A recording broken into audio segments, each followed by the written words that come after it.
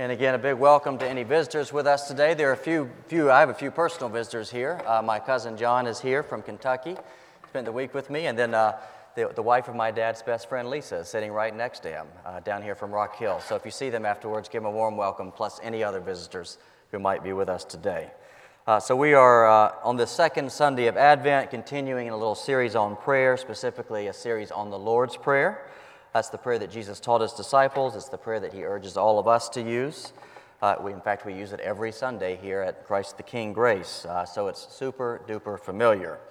And for that very reason, it can become a little bit formulaic, something that we sort of utter in an unthinking, perfunctory manner. And that's not what we want to be happening, which is why for the next few weeks we're going to put the Lord's Prayer in slow motion and dwell a little bit with each line of it.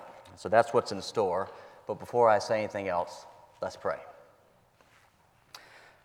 Lord, as we open Scripture, give us ears to hear, give us hearts and minds which are receptive, and we pray that you would impact us with your word. Make us more prayerful, just like you were, Jesus. Amen. So in the New Testament, Jesus gives us many, many gifts, and one of the best gifts that he gives us is found right there in Matthew 6. It's the grandest prayer that's ever been prayed. Of all the prayers that human beings have ever spoken or launched, this is the best and most repeated prayer. I think that's safe to say, which means we should pay attention, because getting advice from Jesus on praying is like getting advice from Warren Buffett on investing. Why wouldn't you pay attention? So let's listen in, and what I want to do today is listen in particularly on verses 9 and 10. Verses 9 and 10. Let's say those words together right now. They're on the screen. Our Father in heaven, hallowed be your name. Your kingdom come, your will be done. So first thing we want to notice is that when we pray to God, according to Jesus, we call him our Father. And that reminds us, as I said last Sunday, that prayer is not just worrying out loud or wishful thinking, but really it's a conversation with the living God.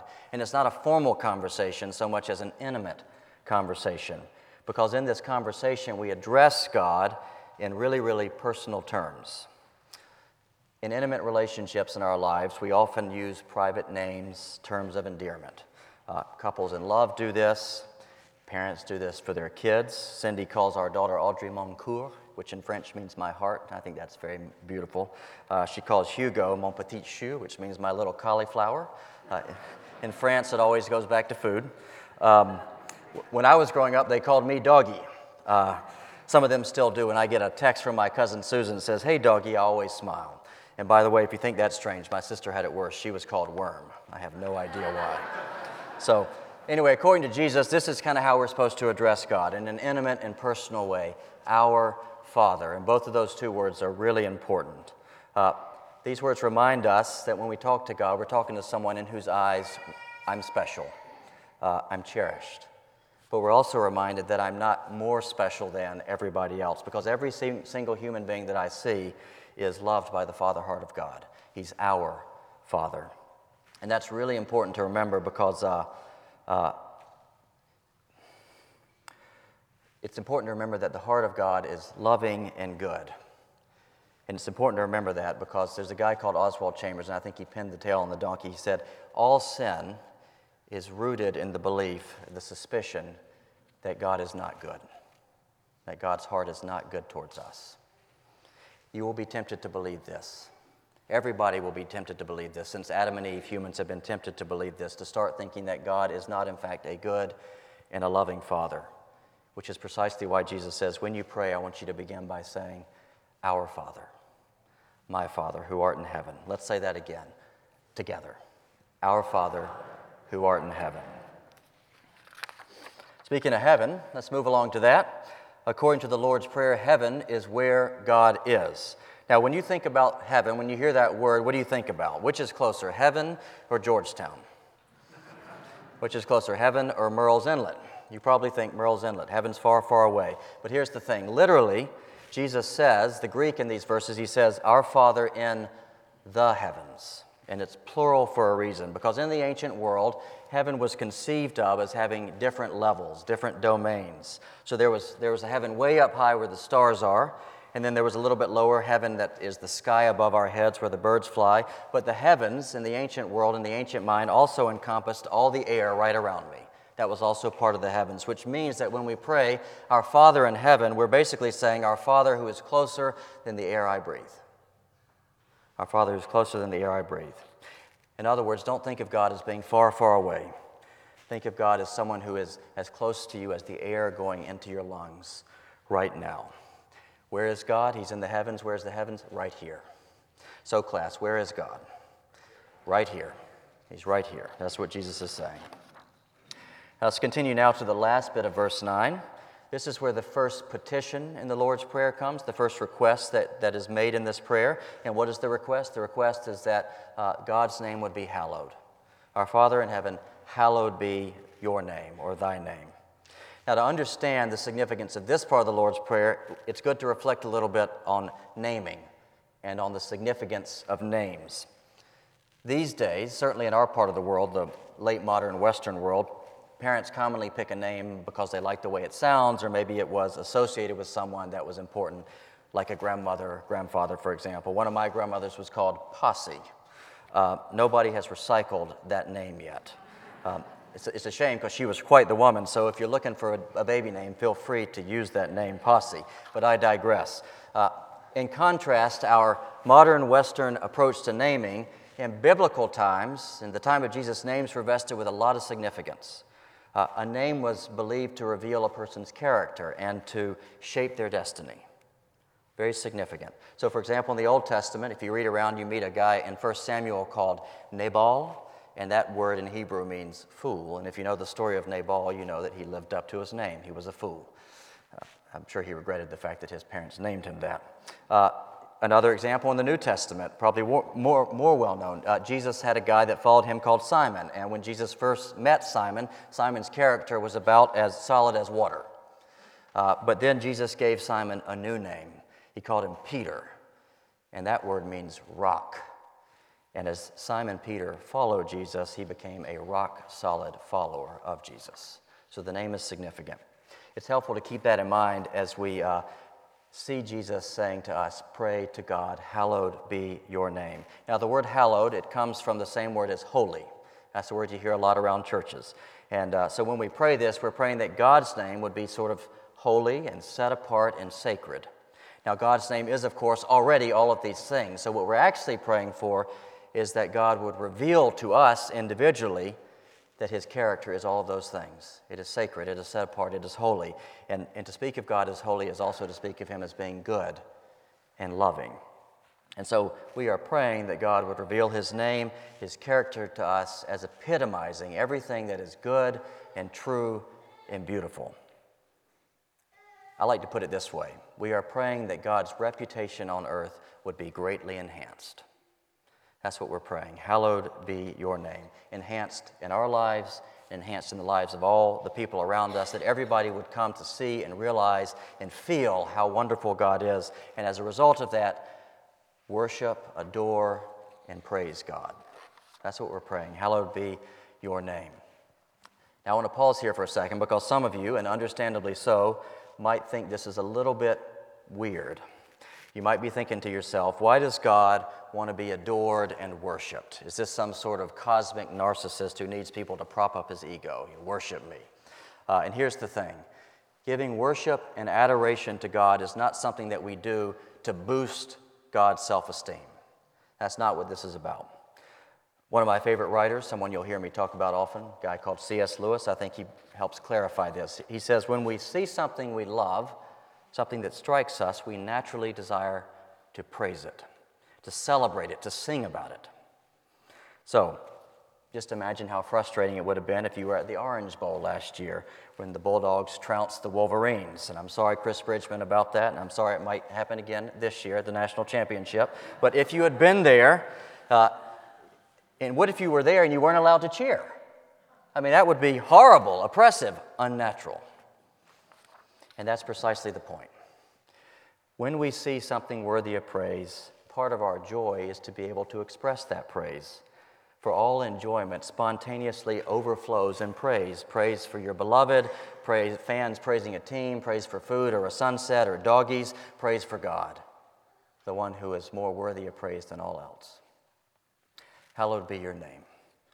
Lord, let us see all that makes you so astoundingly wonderful. Let us see that you are the very definition of that which is good and true and beautiful. That is what this part of the Lord's Prayer is about.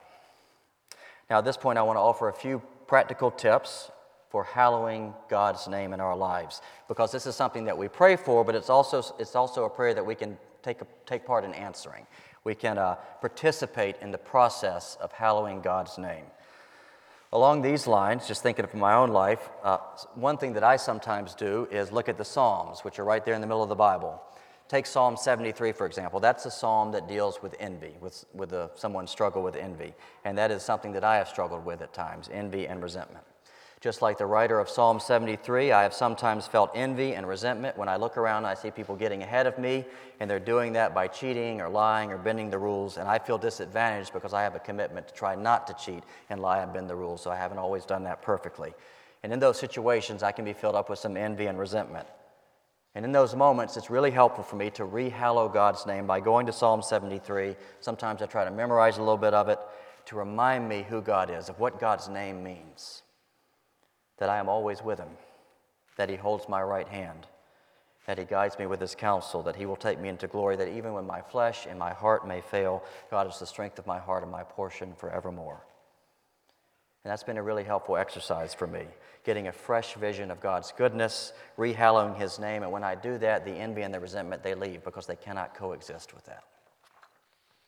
So that's one practical tip. Another practical tip of hallowing God's name, of seeing God's reputation greatly enhanced in the world, is to pray that God would reveal his holiness not just to us, but also through us, through our lives. A writer that I admire and respect, a writer who challenges me, once observed this. He observed that the strongest argument against Christianity can sometimes be Christians. When we are somber and joyless, when we are self-righteous and smug, when we are narrow and repressive, when that happens, Christianity dies 1,000 deaths. But on the flip side, he writes that sometimes the best argument for Christianity can be Christians. When there's joy and love, hope, completeness, when we participate in works of mercy and love for one another and even for our enemies, when we embody 1 John 4:12, which states that although nobody has ever seen God, when we love others, we make God known and he becomes visible. I've experienced that personally. For me, God was made visible through a dear friend called Luke. I think there's a picture of Luke that's going to pop up. There he is. I Googled him a few days ago. I haven't seen him in years. When I met Luke, this was 15 years ago, I was in a pretty rough place. I was not always a nice or pleasant person to be around, and that's an understatement.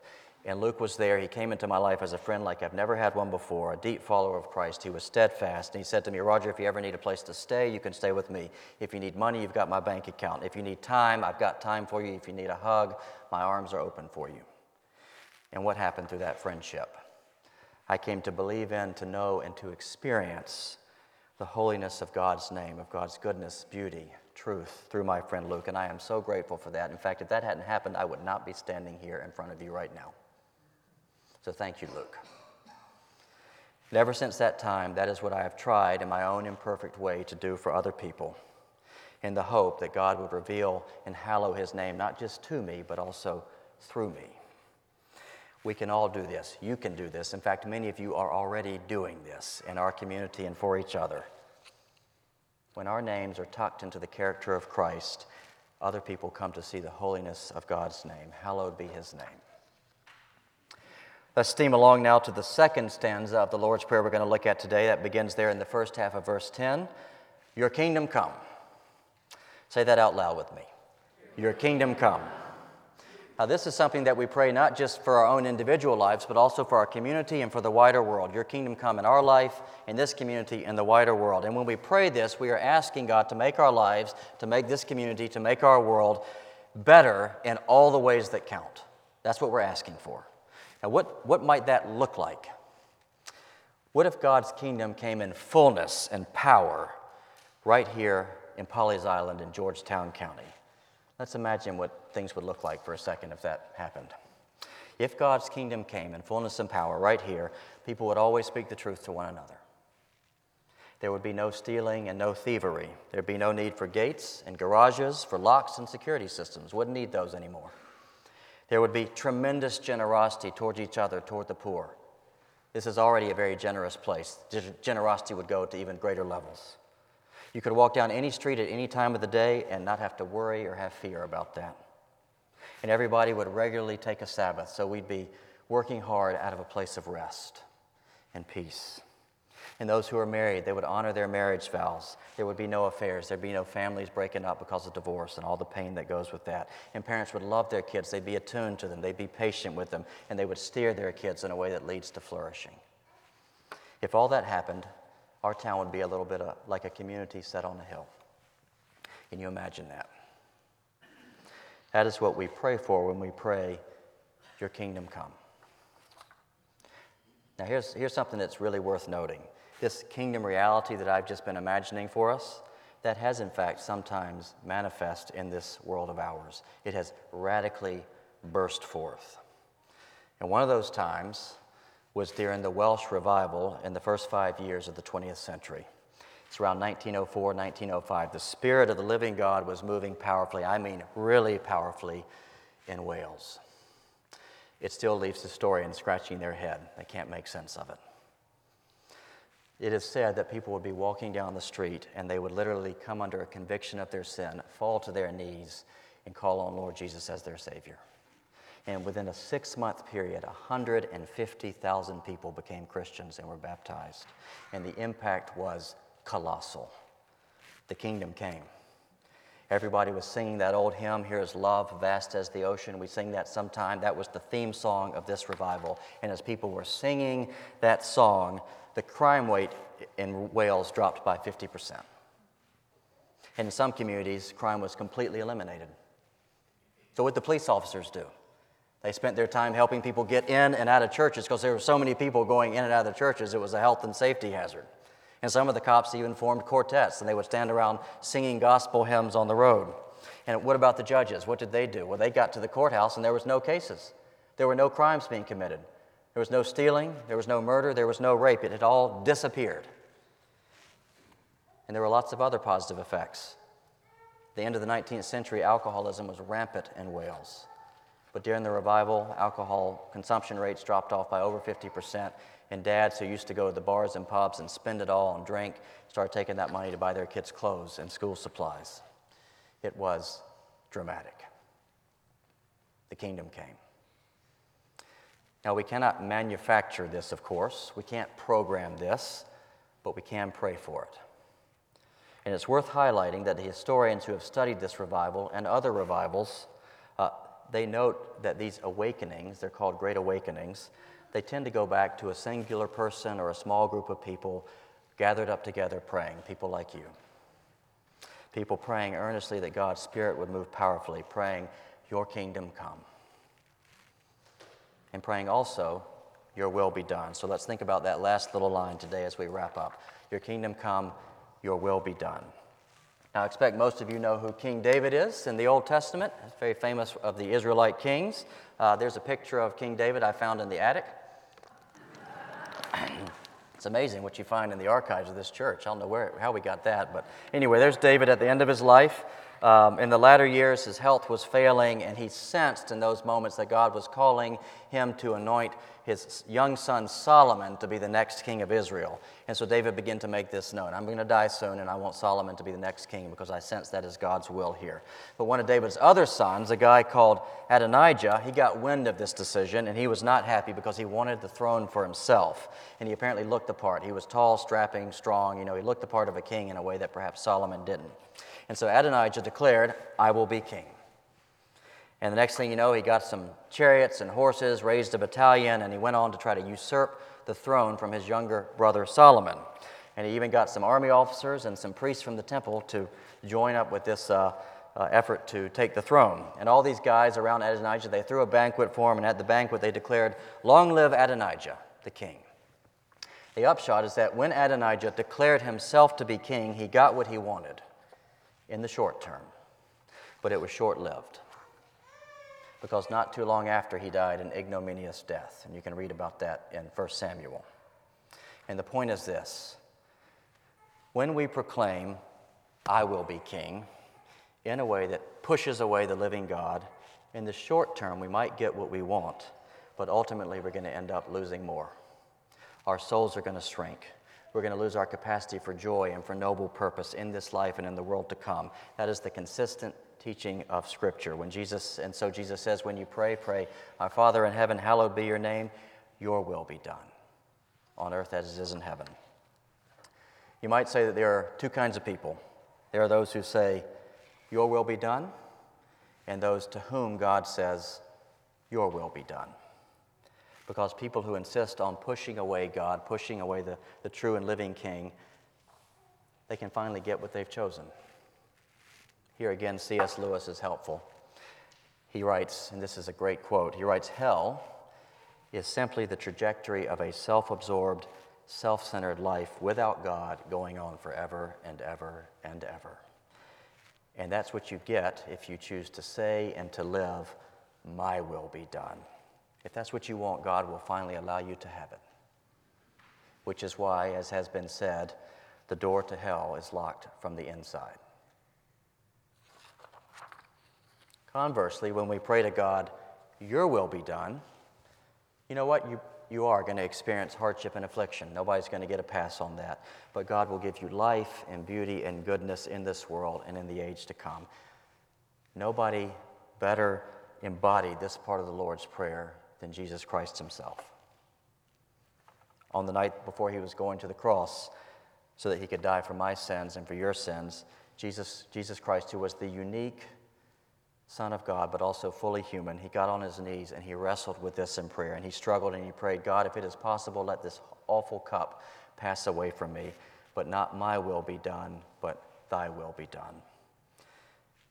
Rather than choosing comfort, Jesus chose God's will, and he got violently executed. But on the third day, he rose again, dazzlingly glorious and more powerful than ever before.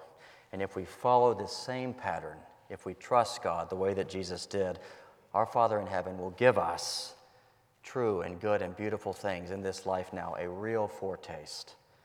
And then he will give it to us in a superabundance in life in the age to come. Joy unspeakable, joy uninterruptible. That's what Jesus promises. It's all over the New Testament.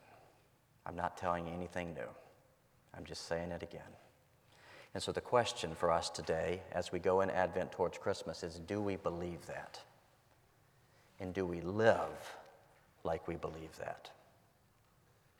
Do you say in your heart, "Your will be done"? This is all our hope as Christians. This is the hope we carry. And by the way, in the New Testament, hope means a sure and certain confidence. That's what hope means. And it is in that hope, it is in that sure and certain confidence that we pray, "Our Father in heaven, hallowed be thy name. Your kingdom come, your will be done on earth as it is in heaven." Amen.